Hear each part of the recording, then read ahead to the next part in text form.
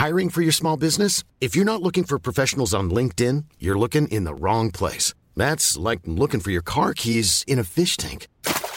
LinkedIn helps you hire professionals you can't find anywhere else, even those who aren't actively searching for a new job but might be open to the perfect role. In a given month, over 70% of LinkedIn users don't even visit other leading job sites. So start looking in the right place. With LinkedIn, you can hire professionals like a professional. Post your free job on linkedin.com/people today. Mom deserves the best, and there's no better place to shop for Mother's Day than Whole Foods Market. They're your destination for unbeatable savings, from premium gifts to show-stopping flowers and irresistible desserts. Start by saving 33% with Prime on all body care and candles. Then get a 15-stem bunch of tulips for just $9.99 each with Prime. Round out Mom's menu with festive rosé, irresistible berry chantilly cake, and more special treats. Come celebrate Mother's Day at Whole Foods Market. Life is full of awesome what-ifs, and some not so much, like unexpected medical costs. That's why United Healthcare provides Health Protector Guard fixed indemnity insurance plans to supplement your primary plan and help manage out-of-pocket costs. Learn more at uh1.com. Nothing better sums up the shambles that Man United have been over the last 5 years than looking at your £50 million right back, 4 times Champions League and World Cup winning centre-half, the most expensive defender of all time, and the most expensive teenager at one time, and deciding we need to get Victor Lindelof in there with them. And the worst thing is that it fucking worked. This is Paul McGrath. You're listening to the Villa Podcast. That morning sky gave me a look,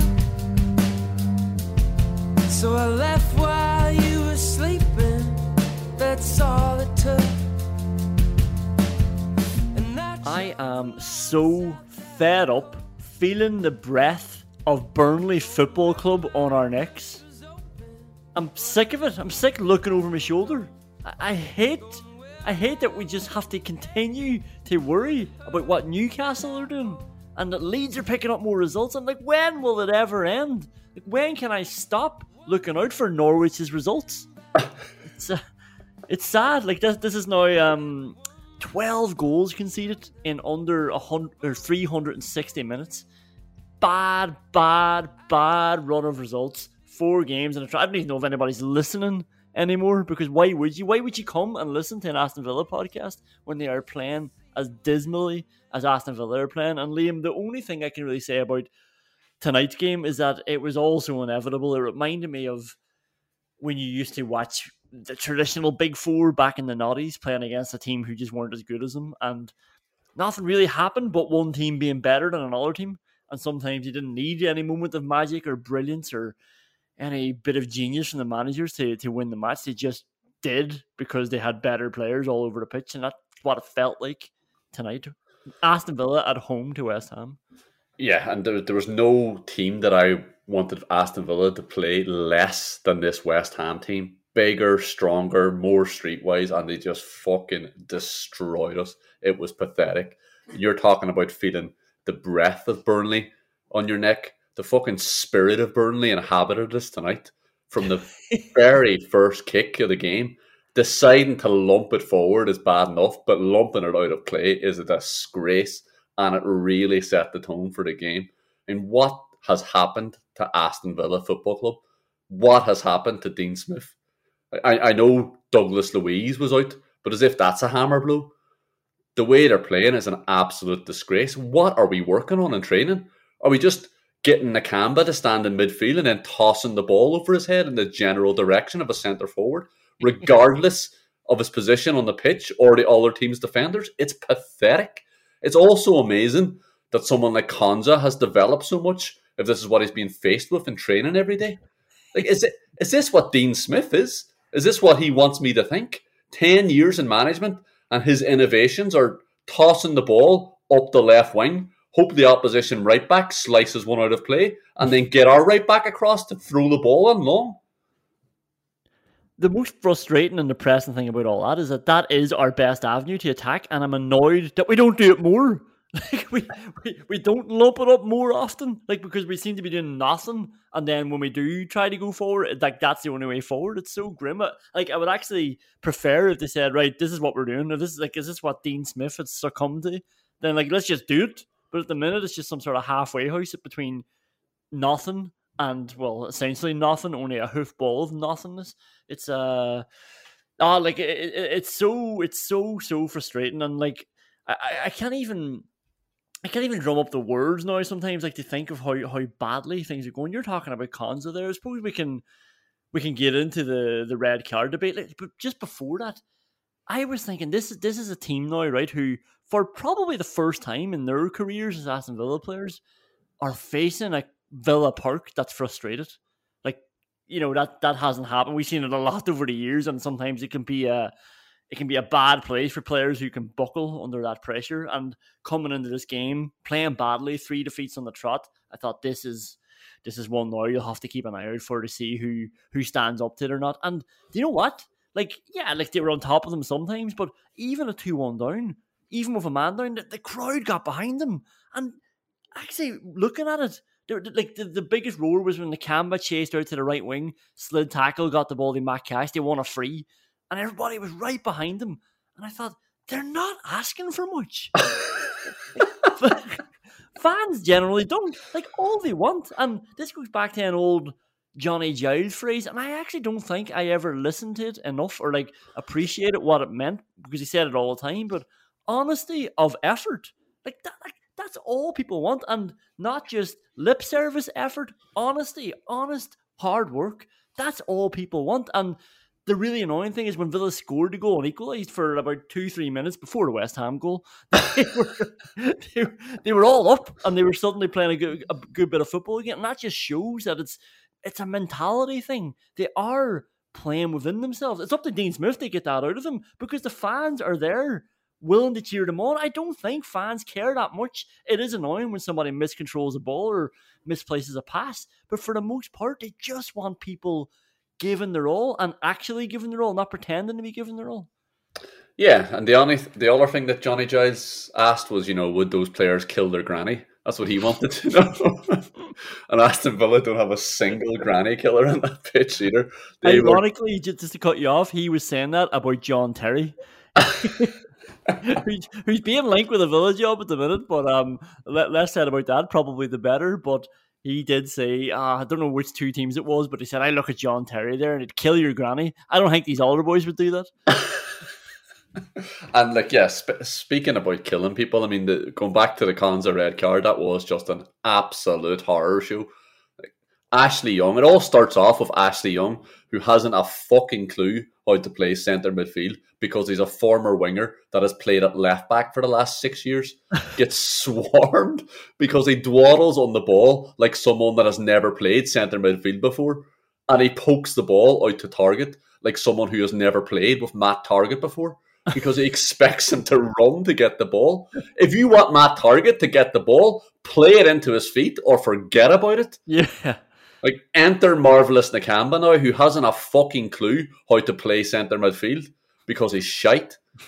Absolutely pegging it out of the centre of the pitch to try to win a 70-30 ball to West Ham. Like, what an absolute moron. And then exit Marvelous Nakamba stage left with the shittiest cameo of all time as the camera just pans to the right as the ball flies into the space he wants and still should be occupying. Courtney House, your turn to make a fool of yourself, and in the process, Dean Smith as well, lunging in with your wrong foot, turning your body away from the ball and swinging your arms like you're doing the breaststroke for your pull of custard. Why, he was an absolute fucking mess. What was he doing? Everything about that just looked technically bizarre. Ezri Konsa has a 2-on-1 all of a sudden, wins the ball in the first tackle, gets unlucky that it falls to Bowen, who does brilliantly to take his space, and Konsa takes his heels, and it's the most obvious denial of a goal-scoring opportunity you'll ever see. But why is it? Because Ashley Young, who we all thought had been killed off in the first scene, comes back to fucking haunt us, strolling back into position, waiting to see if Konsa can put the 2-on-1 fire out. Ashley Young, if he fucking bothered his arse and actually ran at 70%, If he was 5 yards closer to Martinez, which is where he should have been anyway, Konza stays on the pitch. And look, what odds? It would have been a big issue if it wasn't for the fact that we were able to get Mings on. We were allowed to sub off a player who wasn't playing anyway. We were able to continue with the same number of players that have been playing for the first 50 minutes because Emiliano Buendia is an absolute arsehole. And you know what? Like, you summed all that up perfectly. The only thing he left out was at the very, very, very start, where it all begins with a terrible Buendia touch. And that's when the target thing comes into it, and that's when Nakamba overcommits, and that's when Courtney House should have been volunteering himself as tribute to come off with a red card. He should have been pleading with the referee. Have you not seen the elbow in the face? Give me the red card.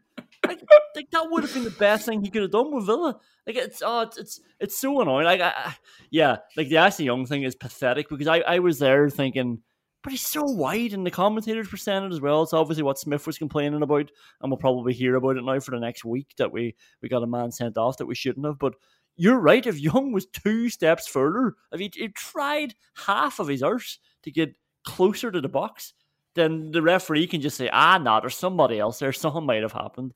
And like, I still think Bowen went down. I think he denied himself a goal scoring opportunity by going down a bit easy. But I probably would be complaining if it was the other way around and that was a Villa player's heels he got taken. It's so easy to fall over whenever someone clips the back of your heels like that. If someone runs past the back of you, you nearly always fall over, no matter how much control you have over the centre of your centre of gravity. Bowen, I don't think Bowen is looking for anything there. There's no way that Bowen's not free on goals there. If anybody starts complaining about that red card, then they know nothing about football and the current rules. Fuck me, 9 minutes, 40 seconds, and we haven't gotten to any of the goals. Let's go. 1-0, Johnson. Like, what I will say is that Target does really, really, really well to make sure he's not beaten down the line. And like, we have to break this down, right? You know, like, what happened afterwards is all hindsight as well, but we can look at that in a second. But Target's only concern was not being exposed for pace, and he stopped that happening. He just moved over in front of Johnson and said, "You can't come down here, mate. Good luck." And Johnson said, "All right, I'll go inside then and put it in the bottom corner." Yeah, but that starts as well because Target has to tuck in to follow Bowen, because House has gone for a Mings meander up the pitch, just standing 10 yards in front of his free defensive partners because he's followed Antonio out to 50 yards away from goals. It's fucking mental. And like I've always said, if you allow a defensive situation to develop where Target has to run 20 yards and also turn his body, you're asking for trouble. Yeah. Yeah, it's scary how quickly, though, Johnson can get away from him. Well, it's not scary. It's pathetic, Conor. Johnson doesn't do anything. Johnson just turns onto his left foot. I mean, it's the most basic thing in the world. Target is correct to try and make sure he can't go down the wing, but you can't just commit yourself fully to stopping that. Like, Target's a professional athlete, and he can't turn. It's unbelievable.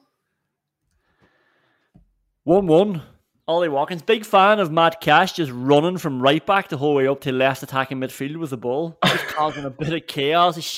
What he does is he shifts players around, he commits players. John McGinn finds himself on the right then with a lot of space because the ball comes back over.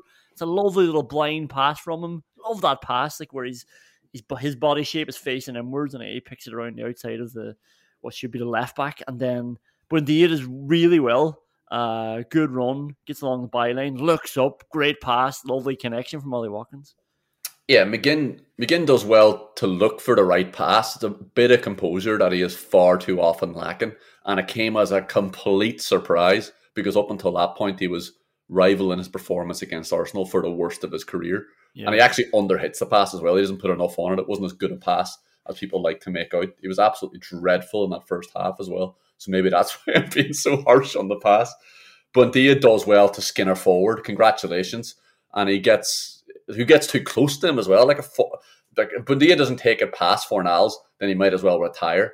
But he does have good composure and he picks out the right pass to the right man, who has a dreadful finish. And luckily, Fabianski does dreadfully as well. I thought the ball came at him fast, like in a pace and direction that was going behind him. So I thought all he had, like the best he could have done there was just get a connection and keep it down. The best a forward can do is hit the ball back towards the goalkeeper who's way off the centre of his nets. Fuck off, Connor. We need to aim higher than that. 2-1, like this is really annoying because you'd see this coming, like the amount of space that the midfielders were getting. It's Declan Rice and Nakamba's just running around the box, just doing shuttle runs, while Declan Rice is standing outside, completely free. Young and McGinn are overrun then by the West Ham midfielders. Martinez is shite, and it goes into the net.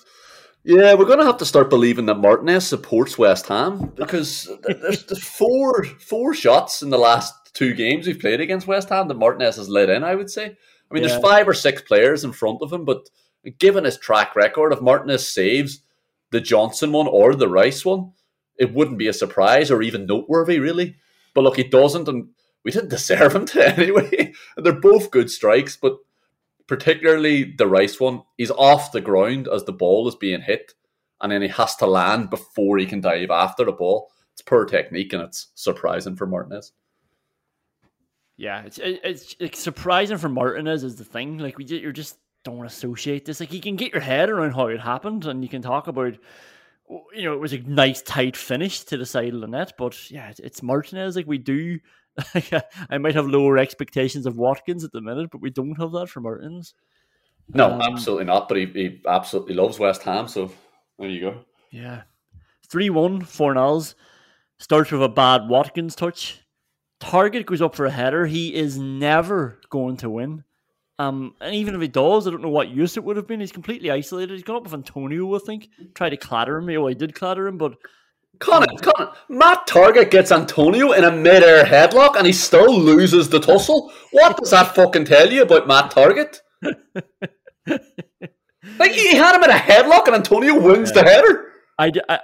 This comes back to this habit, though. I see, like, players need to start having a look at what's going on around them on the pitch. Like, they're so obsessed with not letting... Like, I think we had this against Chelsea. I talked about the throw-in where Mings was obsessed with not letting Lukaku take the ball down in his own half. Like, just fucking let him have it and stay in position. Same with Nakamba. When you're not going to win a ball, stay in position. Matt Target, there's a big high ball coming up to a West Ham player in the halfway line. Like, don't worry about it. You're outnumbered. You can see that somebody's running into your position at left back and down the right wing. Just take a step back. Try to slow them up. Hope the players will join you. Hope that the pass won't make it. But like, you're not going to win that header. Like you've already admitted that by trying to get him in the headlock. And yeah, you're right. He's made it way worse by not winning it after getting him in the headlock. Yeah, he's not going to win it, but also you know exactly what he's going to do. Like, he's jumping 3 foot in the air. What do you think he's doing? He's flicking the ball on. He's flicking it on to you if you just stand still. He can't take that down. He's flicking it on. Antonio's made a bad decision. He's gone running in to flick a ball. And it turns out it's a brilliant decision because he understands the players he's playing against. He understands that Aston Villa have Matt Target at left back. Poor Remy Martinez actually made a really good save and the build up to that move and deflected out, and I think it was Mings didn't get there fast enough and the rebound was put in. It's an incredible save from Martinez. No, it was actually our 36-year-old desperately trying to get back, and unsurprisingly... Was it very young again? Of course it was very young again. Unsurprisingly, he doesn't get there. I was actually thinking about him. He was running down the right wing and then I think Smith was chatting him and he looked a bit pissed off at Smith. And I was comparing him to Ronaldo. Like, they're both the same age, and we're playing Ashley Young left back. We're playing him centre midfield. We're playing him right wing. We're playing him number 10. Like, we're just flogging him like a dead horse. And like, there's Cristiano Ronaldo just standing up front, volleying goals. 4-1. The only thing really to say about this, like, the floodgates had opened at that stage, but Courtney House gets drawn out and then just gets turned. Like, it's a nice turn, but like, he looks like he's trying to turn an oil tanker, and by the time he gets turned around, it's like 3-on-2 in the box, and West Ham work it well and score. It's like he's trying to turn an oil tanker on his first day on the job as well, in a canal. and I'm so seething. All I can remember is being angry at House and Fornells rolling it across to Bowen. The mist hasn't cleared yet. I can't even remember the goal. I was so angry for the last 10 minutes of that match. Yeah. Let's do WhatsApp whinges. We'll talk more about the team setup, the new formation, or back to the old formation, and some other decisions after WhatsApp whinges. The saddest quote I've heard in a long time came from Jimmy Floyd Hasselbank at halftime. I felt like they were treating Aston Villa like they were treating Norwich. Remember that time Norwich got hammered by Liverpool in one of the first games of the season 2 years ago, the last time they were up? And everyone was like, Jesus, fair play to them. They were giving it a go. They were passing the ball to each other, like all the while looking shit. Like that was one of my greatest calls because everybody jumped on the Norwich bandwagon. Then this isn't a great call. And I was like, this team are powder puff. Like they're not going to go anywhere. And sure enough, they got relegated. Now look at me. You need to cut in here sometimes and just stop me, save me from myself. But Jimmy Floyd Hasselbank, speaking about Aston Villa, little old Aston Villa. I mean, it's only those 2 goals, and they came from a right back and a midfielder who don't always score. Like, if they don't score that, then Villa aren't behind. Fuck off, Jimmy. Appreciate it, but just, no, not tonight. Yeah, Jimmy Floyd Hasselbank obviously hasn't watched Aston Villa play either because he was there giving it the big and saying, they tried something different against Arsenal and it didn't work, but that's okay, you're allowed to try stuff. That was the 3rd attempt at it, Jimmy. The whole of Villa Twitter is rioting here. If we didn't change tonight, that was the end of Dean Smith. Anyway, WhatsApp whinges. I like being 1-0 down. That's how sad it is. I fucking love being 3-0 down, Conan, as you well know, because then we get the fucking Samba skills out. Then Douglas Luiz has his studs on the ball. He's pinging passes. That's where Aston Villa come alive. I don't know if you're the same, but I genuinely find myself when Villa concede, it's like a weight off the shoulders. Like it sounds like Julian Lescott because that's exactly the same sentiment. It's like, oh, right, let's go. Like, we can start now. I don't have to worry anymore. Like, let's just enjoy ourselves. Let's just enjoy ourselves. The worst has happened. The inevitable has happened. Let's just get on with it. Let's just see out the rest of this 90 minutes. And that's twice now against Spurs and against West Ham. We've gone 1-0 down. I've been satisfied. Villa score. I've almost felt like, yeah, see, I was right to go 1-0 down. And then they concede straight away after they score. It's like, it shows how little respect the other teams have for them. When Villa get close, they just flick them away. I'm just actually thinking back now on Watkins' equaliser and the fact that I actually gave it a double fist pump and the laptop nearly fell off my lap and all. How pathetic is that now, thinking back to an hour and a half ago? Christ almighty, that's grim. Did you notice Watkins holding the ball, bit of passion, signalling to the crowd? He had one finger up, just sort of giving them the big one. One up top, that's what I think he was saying. Oh, God, but no, it turns out what he was saying was 1 goal. That's all we're getting, 1 goal. Second WhatsApp one.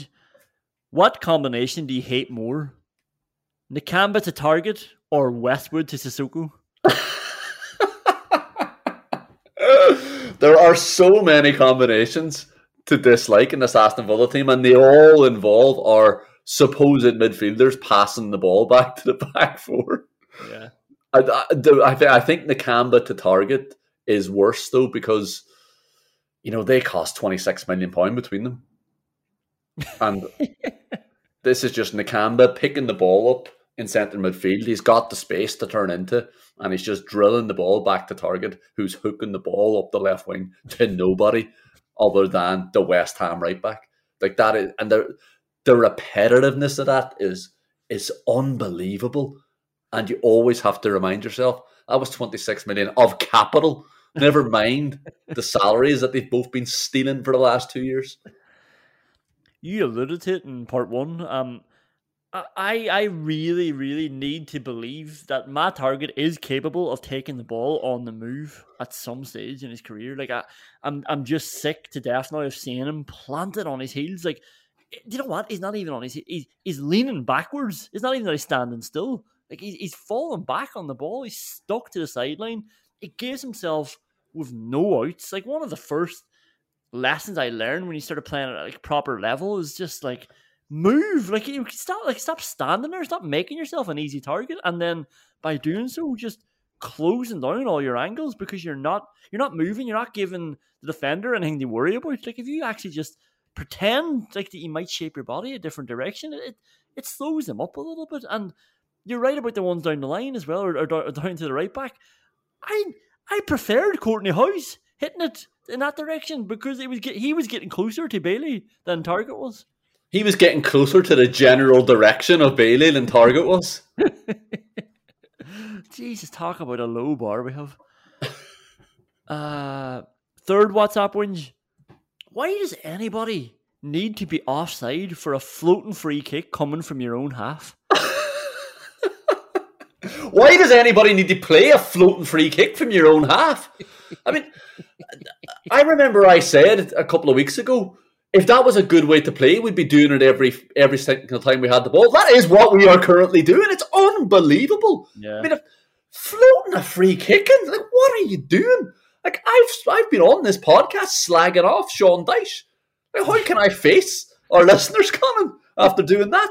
After seeing what Dean Smith has resorted to? It's unbelievable. Do we genuinely think this is a good way to score a goal? We seem to, yeah. We seem to. Or like, I don't know, are they trying to score a goal or are they just trying to get the ball further away from their own goals? Like the Martin O'Neill mantra? Well, it's hardly a good idea to play for 0-0 with our backline, is it?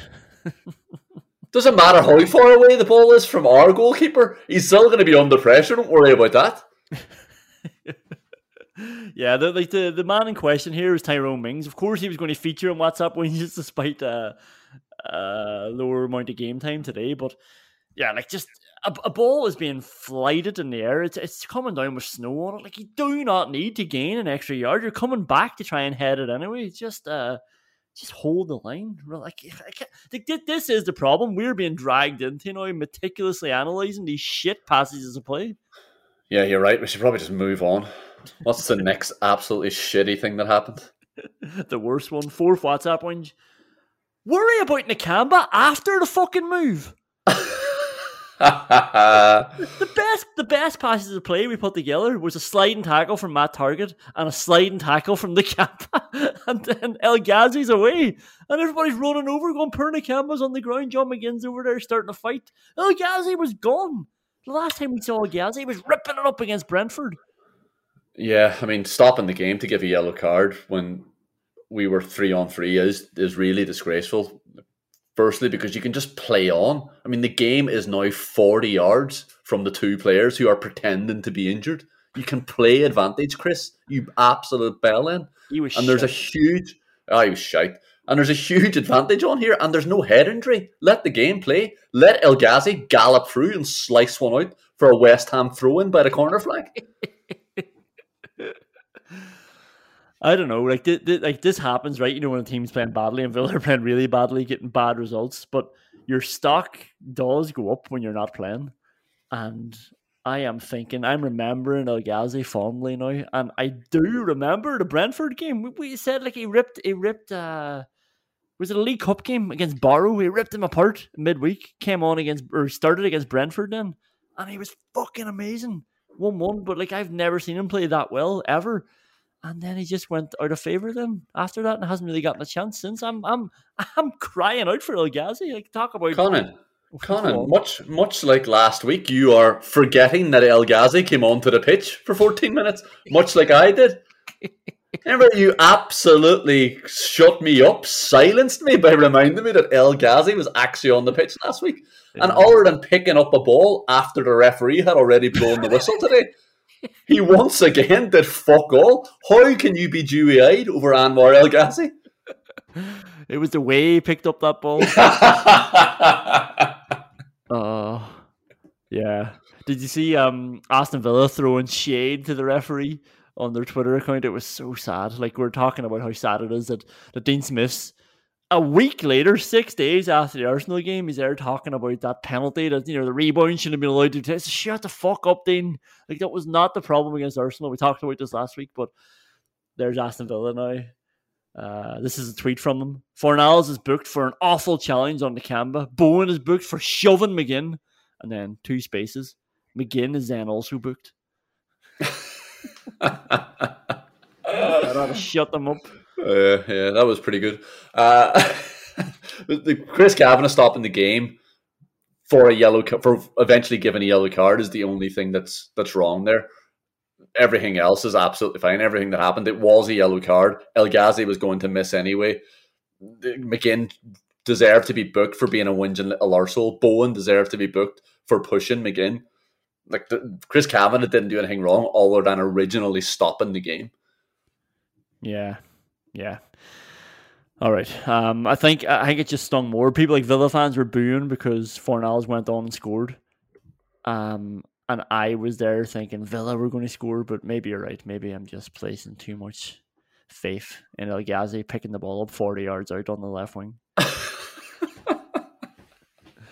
And that's the end of WhatsApp Whinges. We will see in the award categories after this. All these, right, get over it. It's Aston Villa FC, not Jack Grealish FC. Get a fucking grip. Somebody called me a wanker. Let us mourn. Somebody called me a freak. I mean, we've just gotten the news. It's devastating. We're upset. Somebody reported me to the Villa podcast on Twitter. Do these people turn up to funerals or wakes saying, come on, get over it? It's the Doherty family, not the great Auntie Margaret family. It's time to find out what Uncle Jimmy's really made of. Time for Auntie Barbara to step up. Fucking psychopaths, let me mourn. I'll rally around the Doherty family. I want them to do well. I want them to succeed, but I'm fucking devastated. It's not going to be the same without Margaret.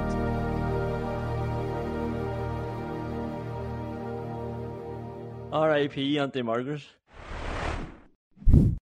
Okay, only one award category to start with. You let Glenn Whelan take a 90th minute penalty.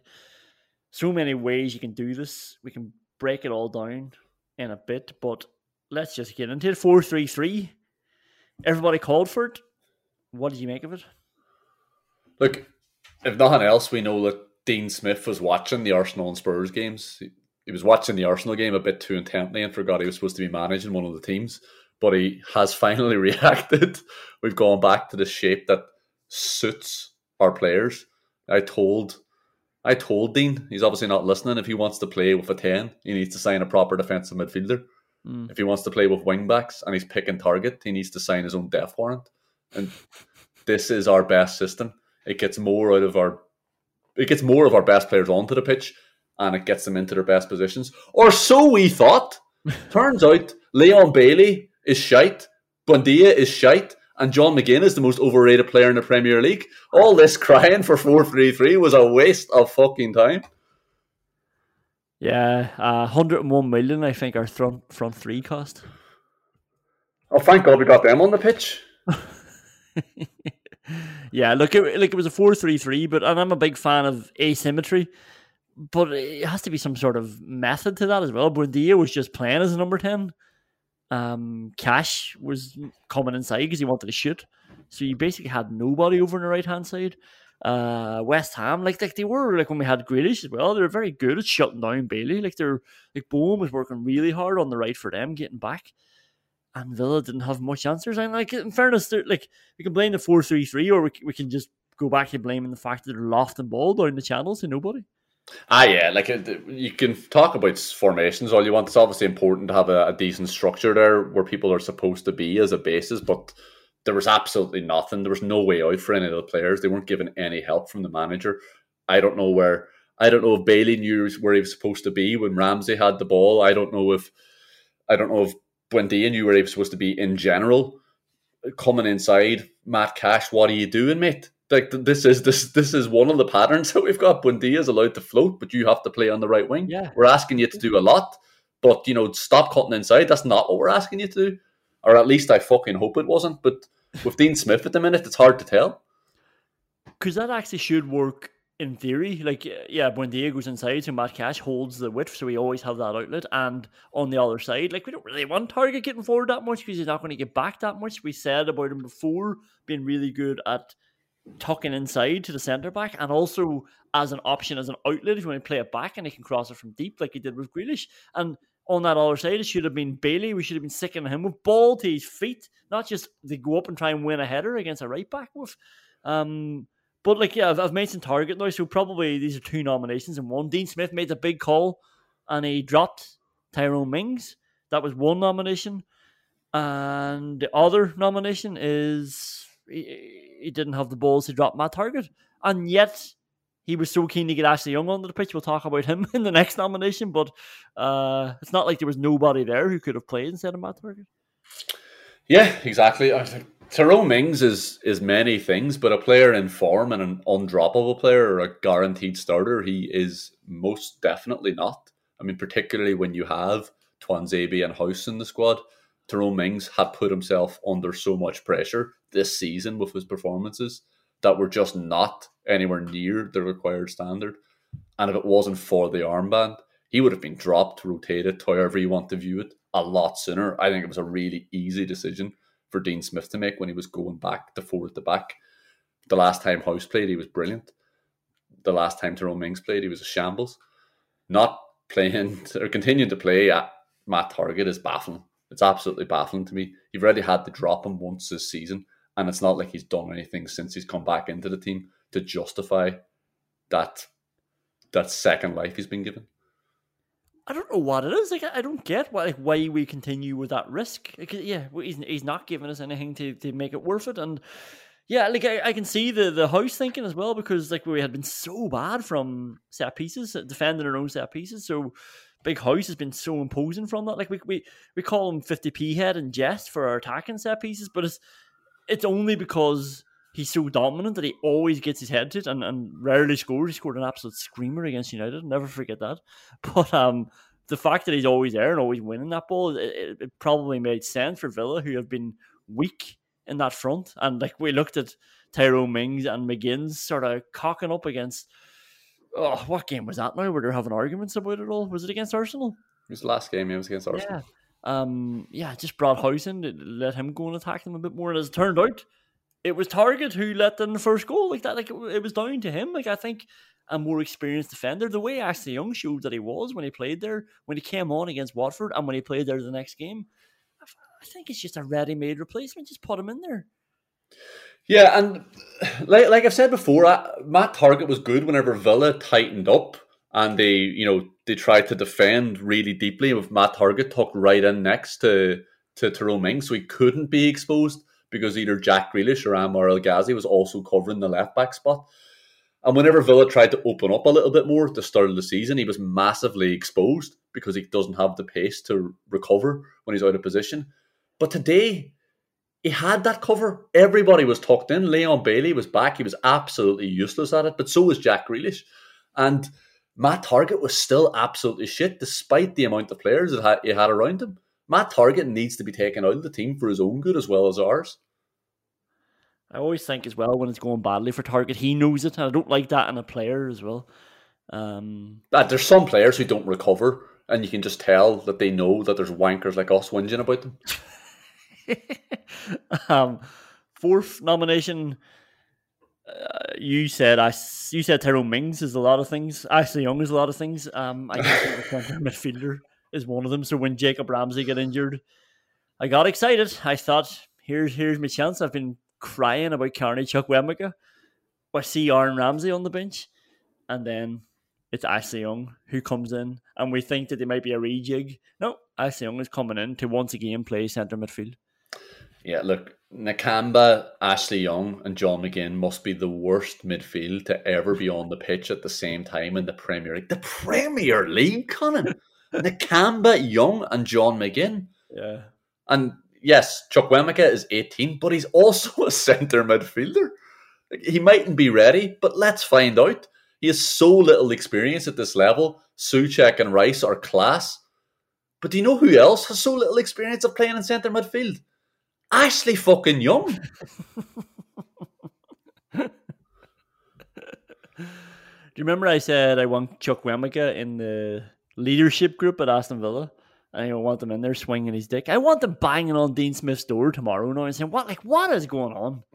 Like, why is Ashley Young playing ahead of me? I respect him. good fella. Look up to him. He's doing a lot for me off the pitch here. But I'm a better centre midfielder. Give me the chance, coach. Put me in. Yeah, and that is one of many questions that Dean Smith has to face over the next couple of days. Fifth nomination. You're not going to like this one because you never like these ones. Smith and Villa's inability to impose themselves on referees. I just think this stuff doesn't happen to Fergie. I think Konza doesn't get sent off. I think the Fornals challenge is looked at a bit more closely. I just think Villa, it wasn't the reason they lost, but I feel like the referee was on their case. I could see him having a laugh and a joke with Souček and the boys. West Ham were the favourites, so sometimes it's easier then they go along that way, especially when they're playing the better football. I just think somebody who was on his case from the start would have put him under a bit more pressure, and it would have gotten Villa Park on his case a bit more. Instead, Smith's there to sort of having a go at the fourth official, who's then proceeding to seemingly give Dean Smith a lecture. Like, I don't want that. I want a manager telling them what's what when they come to Villa Park. Yeah, it's an interesting one. Chris Kavanagh definitely strikes me as somebody who can be got at, but you also don't know how that getting at him is going to turn out. I mean, he could just as easily say, well, fuck you then. And, as the metaphorical equivalent of taking his ball and going home, and he could just start fucking Villa over. That also just wouldn't surprise me. So, what you do is you play decent football. What you do is you set your team up with a way to play. The players have to then do that as well when they're on the pitch. Forget about the referee. You make the referee. You make the referee irrelevant. That's what you should be. That's what the manager's job is. Do you know I was coaching a GAA team before? We're in a final, everything going really well. They sent off 2 of our players, completely unjustified. I actually texted a boy about this yesterday. It was 7 years ago. I saw him tweeting about one of these referees, how he deserves to do this final. And I was like, I will never, ever forgive him for his cowardice decision 7 years ago in an under-16 match. And but as this was happening, I was losing the plot on the sideline, and then I turned to the fourth official, who was like the referee's coordinator, and I was working in the local paper at the time, and I was like, I'm going to write a piece about this in the paper. Fucking pathetic. Look, Conor, if that didn't work, I don't know what you expect Dean Smith to do. I mean, if that's the type of persuasion that doesn't work, what can Dean Smith possibly do? Yeah, I just want to see a clip someday, one of those when Sky Sports are showing referees and stuff walking in early doors into Villa Park. I want to see Smith welcoming him with like a hand on his shoulder as he's shaking his hand, or a hand on his chin as he's shaking his hand, just to impose that bit of control over him. I don't know. A hand on his chin? On his neck, you know what I mean? That power play. Right. Do you want to get him in a chokehold and say, enjoy the game, Chris? I think this is a tough one. Actually, the winner for this category, it's either Target not being dropped or it's Young coming on for Ramsey. I just think it's really, really worrying. I don't think this has ever happened before, where you have had 5 nominations against Dean Smith. Yeah, and Dean Smith does have a lot of things to answer for. And one thing I don't think he has to answer for is like people need to stop mentioning the amount of money that has been spent since he took over. That's really annoying. And the first reason is that, and it's important people remember this, Aston Villa had 2 permanent players that were good enough for the Premier League. 2. Yeah. McGinn is the only one that still plays for us. The other is gone, and 80 of the much quoted 300 million has been spent on replacing him. There were 5 other players in the team that were good enough for a mid-table side in the Premier League, who were all unknown. We've had to sign them as well.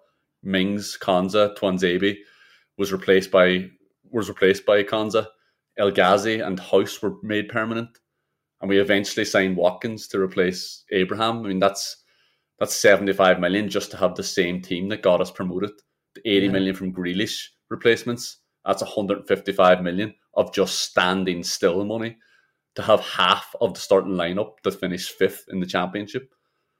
We spent 26 million on 2 brilliant goalkeepers because Smith had taken over a squad with 5 goalkeepers that you would be uncomfortable playing behind you in a game of bubble football on a stag night. 26 million on 2 fullbacks because our best fullback was a 33-year-old converted winger whose biggest fan is an inept cabbage head by his own admission. We ended up sacking the man who spent nearly 60 million on Wesley, Samagol, Jota, Engels, and Nakamba. And they're absolute dung pile that they were signed to replace. I've gone through them before, Dalat, Shubala, Bjarnason, Whelan, Richards, McCormack, Adoma, Lansbury, Scott Hogan. Oh. So Villa have gone from having McGinn and Grealish and fuck all else to having McGinn and a mid-table Premier League squad for a net spend of 200 million across 3 seasons. And that is just the cost of establishing yourself in the Premier League. Little old Brighton and Hove Albion have a net spend of 200 million in their first 3 years. They're talking about how much money Smith has spent is a red herring. But not only that, it's also unnecessary. Yeah. All we need to do is look at the players that Aston Villa now have and ask, is this squad better than mid-table? Or more importantly, given how the last 11 months have gone, is this squad better than a point a game? Could a good manager get more from this bunch of players? And I think the answer is emphatically yes. Villa lost their best player, who Smith had gone all in on, and it'll take time to recover from that and find a new way of playing. But Smith hasn't handled that loss well at all. There's so much incoherence, dreadful football. How he's handled having 2 good centre forwards has been pathetic. The identity of the team is just indecipherable. We've got the identity of a hungover Norman Bates. We're a mess. We don't know who we are. Forget about the formation talk. How we're playing just isn't good enough. Individual performances, which Smith is ultimately accountable for, but also how those players are being helped by Smith with the patterns and structure and everything you would expect a football manager to have in place. And the really frustrating thing is that Dean Smith has shown he's a good manager far too long ago now, but he has shown it. He improved us every year. With Grealish, Villa had a points per game that had them on 65 points. That's impressive. And I'm probably also prepared to give him slightly longer than I would another manager because of the romanticism, because he was integral to the resurrection, and because he's a good man. But by the time we beat Norwich on the 14th of December, we'll have lost 10 games in a row. And we'll just be off the back of a 10-0 defeat to Liverpool. Dean Smith has got a lot of work to do, particularly over the next 3 games. The next 3 games against teams at our level, he absolutely has to get 7 points from it, or the noise is going to become absolutely deafening. I think that's all fair. And yeah, we're going into 3 games against teams at our level, but yeah, our level shouldn't be, and you know this, and Smith, I hope, fucking knows this, shouldn't be getting absolutely trounced by West Ham at home 4-1 in a game that you never looked like you were going to compete in, and getting absolutely trounced by Arsenal. And yeah, and maybe he's giving a different message to the players and stuff, but we talked about this at the time, but we would just prefer him to come out after the Arsenal game and say, that was shit. It's not good enough. I'm going to address it. That's the one thing you'd worry about when things aren't improving, that you wonder, does he actually believe what he's saying then when he's saying, well, we were really good for 80 minutes against Wolves, blah, blah, blah. Again, I don't want to go over the same ground, but I think that's his style. I don't think Dean Smith is ever going to come out and slaughter his players, and I think fair enough. Yeah, I do think that's fair enough as well. But he could come out and be more generic about it. It wasn't good enough from the players, and it wasn't good enough from me. Yeah, he can say that. He doesn't have to do a Jose Mourinho and start talking about how shit Matt Targett is. Leave that to me. That's fine. That's covered. People are hearing that. Yeah. Dean Smith doesn't need to say it. But that's it. The money thing though as well is it is a red herring. You're right, and Villa. I think Villa had 12 players when they got promoted. So you had to buy a squad. You've gone through it all there, and yeah, it's also pointless. Regardless of the money, is this good enough? Like you said. Let's move on to a different award category. The Peter Enkelman What the Fuck Award. Stacked again, but John McGinn's 30-yard 1-2 attempt with Bailey, who we had 3 seconds to see, wasn't looking or going back for that 1-2 into 3 West Ham defenders. That summed up John McGinn, I think. Yeah, it was pathetic. We'll rattle through these because we're going on long enough here. Leon Bailey's long throw is probably the one we want to talk about. Oh my God, do we want to talk about that? I mean, they try it. He doesn't have a long throw. Leon Bailey cannot throw the football any longer than any other footballer. Why is he being tasked with? Why is Tyrone Mings or Courtney House coming up for this?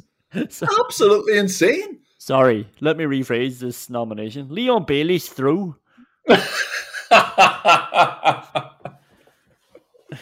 just a normal throw that we had, 50-second build up to, and he hit the first man, and there was about 3 West Ham players before the first Villa player. He hit the first man who was just at the edge of the box. I know. That's a 15-yard throw. Footballs are really light.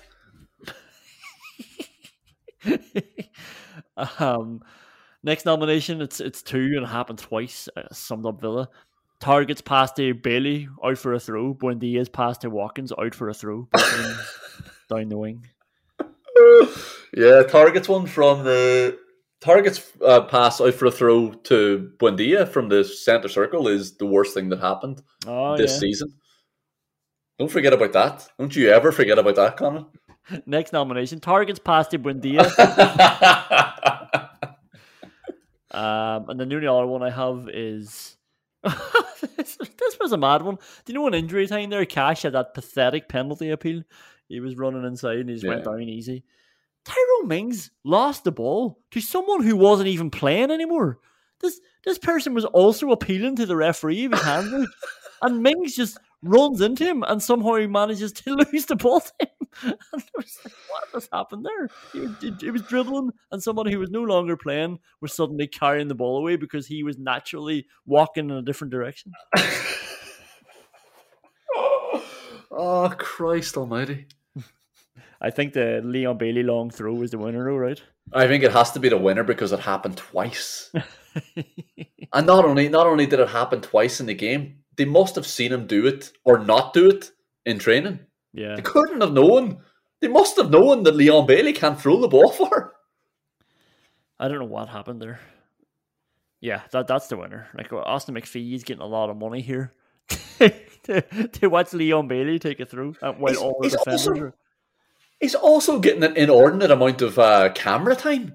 Like, this is worse than Scott Parker. The camera is just constantly being thrown to our set piece specialist. What is that about? Yeah, that's a good point. That's a good point. He's the 5th or 6th most important person in the Aston Villa staff, and he's never off the fucking air. That's so true. Like, I never see Craig Shakespeare unless he's chatting to Dean Smith. Yeah, less said about that, the better. Only one nomination for the Ronnie Rosenthal Award. Ollie Watkins off the bar from a nice chip from McGinn. Watkins should have done better. He was trying to head it across the goals and it's come off the other side of his head and gone towards the keeper again. Yeah, Mings does well, McGinn does well, Watkins does poorly, and Fabianski does fabulously. It's a really good save from Fabianski, who could not have possibly known that Ollie Watkins was going to miscontrol his header.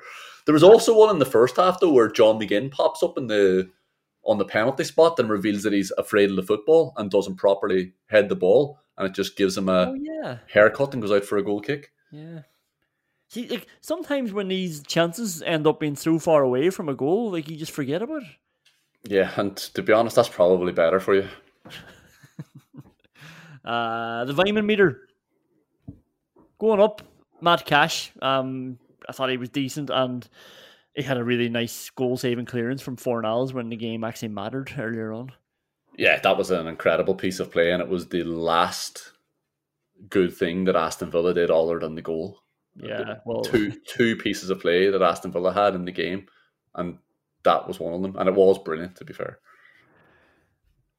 Sort of sums up what happened out there and how bad Villa are. I have one more nomination for going up. Ezri Konsa, because that's his first yellow card of the season. I wrote that before he ended up getting sent off.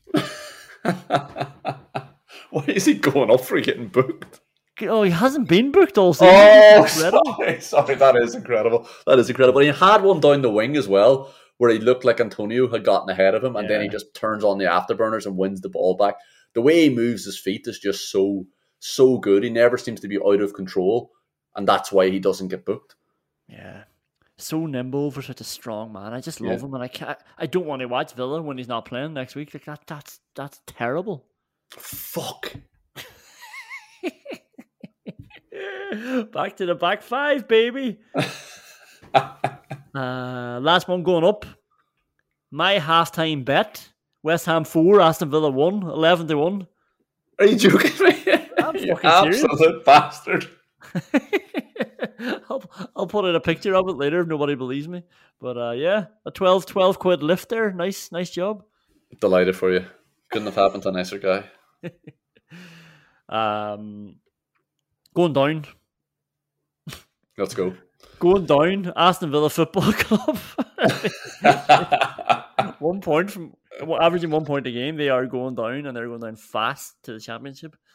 Yeah, it's not good. Like we don't have those three absolute no-hopers that we had last year to save us. We do have Norwich and Newcastle. We do have Leeds signing Dan James as if he's going to improve their squad. So, there is a little bit of hope.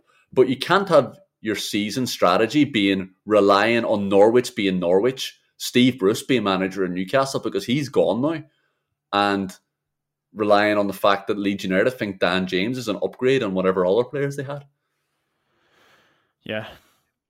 Going down, this line from Christian Purslow, Emiliana Buendia, Leon Bailey, Danny Ings, they truly are the future. They're the future of me having a fucking aneurysm. Going down, not buying a midfielder. Yeah. It's absolutely insane. It's bizarre because it was so obvious that we needed one, and it's even more bizarre because Dean Smith clearly wants to play with a number 10, so he needs a midfielder. And if he doesn't know that, then you can forget about Dean Smith as a manager. He has to be able to see that. Going down next, and I assume you have him on the list anyway, is Marvelous Nakamba. And this is just emblematic of what you said there. The fact that we have to bring in Marvelous Nakamba. In 2.5 hours before the game, we had Marvelous Nakamba posting a picture of himself looking fucking terrified. I can only assume someone had just passed him the ball when the photo was being taken. It was like he tapped into my soul because I was really worried. I'm always worried with Marvelous Nakamba. He doesn't know how to defend and he doesn't want the football. And I don't want him to have it either, to be fair. I mean, we've gotten rid of Wesley, Samagol, Jota, Engels, and the man who brought them in. Nakamba has to be next. Yeah. And we're all the better for it. Like, we're not saying he's a bad lad or anything. Like, we know he tries, but he tries in the sense that he runs, but like sometimes he's not running smart, and sometimes he's running completely out of position, and Villa are conceding the third goal to put the game to bed. No, like, yeah, and honest to God, when you go a man down, like, you can't have Nakamba on the pitch anymore because you're already a man down in a sense that he's not going to contribute anything to the ball. So you're suddenly playing with 8 outfield players, and now you're playing with a 2-man midfield again, and it's McGinn again, and it's Nakamba alongside him in a 4-4 formation. It's like you can't. We have to just start thinking bigger than him, I think. Yeah, like we're not going to get into the game playing 4-4-1 with Marvelous Nakamba as one of the centre midfielders in our team. That's just not. It was never going to happen. I just thought we would have been a bit braver and gone 4-3-2 and like ask Target or get Target off and ask Cash to push on a bit further. Put Young to the left back. Yeah, but you see, it had to go 4-4-1 so that we could tighten up and not concede another 2 goals. Yeah, and that's all I think for Aston Villa. I think we're going to take a breather here and we'll get into questions we can't answer, which will be a bit more fun. See you there. I forgot to mention when you talk about Marvelous Nakamba and his picture before the game, somebody tweeted him to say, "Remember your position today. You're a defensive midfielder. Don't get caught too high off the pitch. Cover the space." That is just like when he's been told that, like that's worrying. Well, we can just assume that Marvelous Nakamba, like every other pathetic footballer, has a social media team that are not reading the tweets. Yeah. Anyway, questions we can't answer, but probably will. Leicester 0, Arsenal 2, Liverpool 2, Brighton 2, Newcastle 0, Chelsea 3. Why did I read that one? Man City 0, Crystal Palace 2, Tottenham 0, Man United 3, withstanding the Chelsea result. What the fuck happened yesterday? I think I just got into that mode of the boy who reads for the BBC. Newcastle 0, Chelsea 3. Oh, yeah. Well, the day started off with Mikel Arteta making you look like a tit. Proving you wrong, showing that he is up to it by getting hammered by Leicester. And after 2 years in the job, he's gotten Arsenal back to within just one place of where they finished under Unai Emery. Well, actually, the day started off with Mikel Arteta bandying off suggestions that he is the next Barcelona manager. Well, there you go, and he showed why that is the type of football that Barcelona need to play. They need to get back to basics, Connor. They need to get back to having a goalkeeper desperately keeping him into the game and scoring from set pieces. The old Barcelona way. Yeah, it's a shame because I thought, these Arsenal boys getting a bit carried away, aren't they? They beat Spurs, who are shite. They had two, I'd say, bad enough draws. Beat Villa, who are shite. I thought, let's just wait. I'm waiting in the long grass here. Once Leicester chin them, I am going to bring them up in this section, but maybe we should leave that for another week, should we? Yeah, we'll leave that for another week with your constant Aaron Ramsdale questioning as well. Not a good week for Conan. For Conan, yeah. Liverpool fans are freaking out. I did a points per game. Like, this is the problem. Like, not that they're spoiled, right? But because Man City have done so well over the last few years, like every time Liverpool drop points, it's crisis mode, and like they're going to drop points. They're not going to win every game, and so they drew at home to Brighton. Now it's probably annoying because they were 2-0 up. Definitely, that's why it's annoying. But their points per game at the minute is 84, and they've played Chelsea, Man City, and United. So by my calculations, I don't know how accurate they are, but I'd say they're on course for 87 points. And if they don't win the league of 87 points, then fuck the league. Go for 87 points. That's what I say, and then worry. Like let the cards fall where they will. Yeah, they're fucking unbeaten. They need to relax. What I would give to have a performance like that yesterday and still come away with an unbeaten record after 10 games, fuck me. And the only annoying thing about yesterday, or the most annoying thing about yesterday, was that we had Sky's bonkers decision to have Liverpool, Chelsea and City all kick off at 3 o'clock so they could get Norwich and Leeds on at 2 today. That's so annoying. Like, fuck me. And yeah, there's a big club bias and we want Sky to dispense with that. But when it comes to the fixtures, give me Aston Villa and the title race, for fuck's sake. Everton and Wolves on Monday Night Football. Wise up. Like Liverpool, Brighton. Aston Villa hero Graham Potter, 3 games undefeated now against Klopp to add to his glowing CV of resurrecting Brighton after Chris Hughton's disastrous 15th and 17th place finishes by finishing 15th and 16th.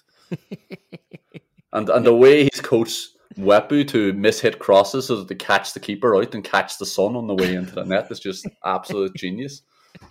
I'm obviously only joking, but I'm also being serious. No, I like Potter. I like Potter, obviously. But when I start turning on people like Potter, it's probably time to start turning the podcast off. But if you're asking for Dean Smith's head and your answer is definitively Graham Potter, I'm going to need to see your working out. Like, yeah. You know, I'm open for all discussions. Yeah, I won't shut anybody down. Especially in the football world, it's a bit of crack. Like, that's what we do it for. But that there is a, I don't know if cognitive dissonance is the right term, but there's just not a lot of follow through with the thinking in terms of get rid of Dean Smith, and I just don't know if it's thought completely through. Where I'm worried that John Terry would come in if we got rid of him. I don't know if Graham Potter is that big a step up. Like Graham Potter's sitting right there. It's not like the Pochettino case where he was sitting for over a year, and Solskjaer as well. Like, so it's 2 extremes. Solskjaer was the United manager, or still is, but like that was a more obvious play to go and improve your club instantly. Yeah, no, it was absolutely. Graham Potter obviously has got Brighton playing a better brand of football, but they're still getting the same results. They're still finishing 15th and 16th, and people need to relax 10 games into the season. Maybe they will do well, but sometimes teams like Sheffield United do really well, and then come bottom of the league as one of the worst teams of all time. Sometimes teams like Leeds do really well and then are a fucking shambles the next season, and they're only beating Norwich and are one of the favourites for relegation the next year. Let's see how this pans out for Graham Potter. Yesterday, Liverpool were... I would be annoyed if I was a Liverpool fan yesterday as well. They were absolutely dreadful in the second half. They were so heavy-legged. Oxlade-Chamberlain played one delicious ball and then just served up a tin of spam for the rest of the game. Jota played with all the composure of Diana Ross at USA 94. Minamino came on, right? And Minamino thought he'd be useful by standing next to Canati and then just overrunning the ball 5 or 6 times. Like, it's just a bizarre decision to bring him on to centre midfield, get him to stand next to the centre half, and then just let him run and lose the ball over and over again. It was a bad day at the office, but like I said, if Aston Villa have a bad day at the office like that and they stay unbeaten after 10 games, Jesus Christ, inject it. And Liverpool need some centre midfield backup. Ashley Young is sitting right there, ready to look. And we are ready to sell him. Jack Grealish is tweeting, or he's Instagramming about Aston Villa beforehand, saying, "Come on, Villa." Read into that what you will, but I will say one thing. It does annoy me that everyone was so quick to predict that Pep Guardiola is going to instantly make a player out of Jack Grealish. Like, this is going to be the making of him. And every player that gets touched by the presence of Pep Guardiola, they instantly improve. That's what we're told. His coaching is just on another level. When he gets a player who's ready-made, who's worth 100 million, and he's fucked him up, nobody seems to care. Nobody seems to want to talk about that. Yeah, well, he's not necessarily fucked him up. I'm sure overall Pep was so happy with the performance yesterday, you would not believe it. That was funny because you did it in a Derry accent. The biggest thing about Man City's performance yesterday, and kind of linked to Jack Grealish, is that Aymeric Laporte was dicking around with the ball for the first goal and then dicking around on Zaha's back to get himself sent off. And we all know what that means, Conan. A new £60 million centre half is incoming, and we need to be careful about what's going to happen to Ezri Konsa. Oh, why did you say that? I just have to poke the bear, keep myself amused. No, that's not funny. Like that, my friend Steve's been playing Football Manager with Aston Villa, and he got a 63 million bid from Newcastle for Ezri Konsa. And he was like, oh my god, like, what a fucking bid. I didn't think they would bid that much. And I was like, wait, you're top 4, why the fuck would you sell him? I was getting invested in him selling Ezri Konsa. Football Manager. What do you need the money for? You've got the team. You only try and buy a player better on him and you won't find it. Yeah, and you need to calm down and telling everyone else that. I mean, we did that with Jack Grealish as well. We went out on a limb to tell everyone how big of a tit Gareth Southgate was. And look how that worked out for us. Yeah. And finally, I kept Cristiano Ronaldo in my fantasy team, which you'll be happy to hear. I'm delighted. Everybody was... They were leaving. They were all packing up because he was too dear. We were told that Salah was the only expensive player that was worth it. And I thought, this is like, Spurs are shit. This has a Ronaldo winner and Instagram post written all over it. And sure enough, this is United came shortly after they won 3-0 and an amazing volley and good assist from Ronaldo. Yeah, like before the game, we had the highest profile analyst in the country, and worse, the manager of the highest profile team in the country is actively promoting the attacking game plan of playing 5 at the back with 2 defensive midfielders so that Fernandes, Cavani and Ronaldo could just figure it out for themselves. Like, actively promoting the defensive game plan of, and the idea that the only way that team could be expected to keep a clean sheet is by playing 5 at the back with 2 defensive midfielders. Like, nothing better sums up the shambles that Man United have been over the last 5 years than looking at your £50 million right back, 4 times Champions League and World Cup winning centre half, the most expensive defender of all time, and the most expensive teenager at one time of all time, and deciding we need to get Victor Lindelof in there with them. And The worst thing is that it fucking worked. They kept the clean sheet by clogging their own half, and Fernandes, Ronaldo and Cavani, they did figure it out. They figured out that Ben Davies and Eric Dyer are the Spurs' left-hand side, and they brilliantly took advantage of it. And Ole Gunnar Solskjaer took home £250,000 of money. Job done. I don't want to keep harping back to the summer and to Gary Neville specifically, but when I saw this, when I saw it in action, initially I heard Gary Neville talk about a back five, and then I saw the United team, couldn't believe that they've gone for it. And then I was watching it unfold, and I was laughing initially because they were just playing hoofball as well. Like, they were just so concerned with not conceding. Like you say, they had no plan for trying to score. It was just the hope that Ronaldo would, do something that he could do, and Cavani could do something that he could do. And I was looking at Shaw. Like, Shaw was sort of standing left back, not realising that he is now responsible for the whole left hand side of attack. And he's standing there alongside Harry Maguire, and the size of Harry Maguire. And I just thought of that moment where, inexplicably, Gary Neville just said, Harry Maguire is England's most important player because he's the only way they can play a back four. But Manchester United, with Raphael Varane, cannot do it. They cannot do it. They have to play a back five. That's the only way it can work. Everybody needs a bit of help from Victor Lindelof from time to time. Yeah, like it was a really bizarre performance. They just looked like they couldn't. They were afraid. Like, they didn't know when to go forward. They actually Luke Shaw looked like he had been told that you let those three figure it out. You're not to get involved under any circumstances with that attack. Like, those boys, if they can't figure it out, I don't know what I'm going to fucking do about it. But I know you're not going to do anything about it either. You're staying back there.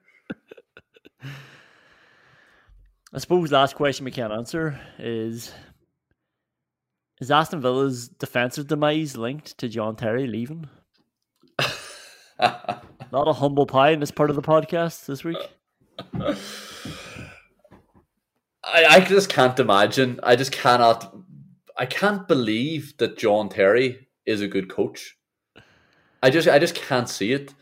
There is a huge difference from being on the pitch to being off the pitch, understanding what's happening. Some people just have really good intuition for how to stop players, and you just can't figure it out. You can't tell how they can do it. So many times where you've faced a defender and their body shape is just perfect, and all your options are cut off, despite the fact that every player in your team is free as well. You can't figure it out. Your head's scrambled. You've just been cut off by a brilliant defender. And that's not necessarily coaching. Dragging somebody up the pitch for you, telling them to stand here, pulling in your fullback, that's all intuition. Looking at that off the pitch is entirely different. And look, Aston Villa have been an absolute fucking disaster this season from defence, and John Terry has also left. There are two things that have happened. Liam refuses to comment on whether or not they are linked. And we'll leave you with that. Another bad day at the office. We'll see you next Friday and hope for better, but sure, look, I'll make you no promises. All the best. Thanks for listening. That wind is calling my name, and I won't wait, or I'll never get on. Mom deserves the best, and there's no better place to shop for Mother's Day than Whole Foods Market. They're your destination for unbeatable savings, from premium gifts to show-stopping flowers and irresistible desserts. Start by saving 33% with Prime on all body care and candles. Then get a 15-stem bunch of tulips for just $9.99 each with Prime. Round out Mom's menu with festive rosé, irresistible berry chantilly cake, and more special treats. Come celebrate Mother's Day at Whole Foods Market. Planning for your next trip? Elevate your travel style with Quince. Quince has all the jet-setting essentials you'll want for your next getaway, like European linen, premium luggage options, buttery soft Italian leather bags, and so much more. And is all priced at 50 to 80% less than similar brands. Plus, Quince only works with factories that use safe and ethical manufacturing practices. Pack your bags with high-quality essentials you'll be wearing for vacations to come with Quince. Go to quince.com/pack for free shipping and 365-day returns.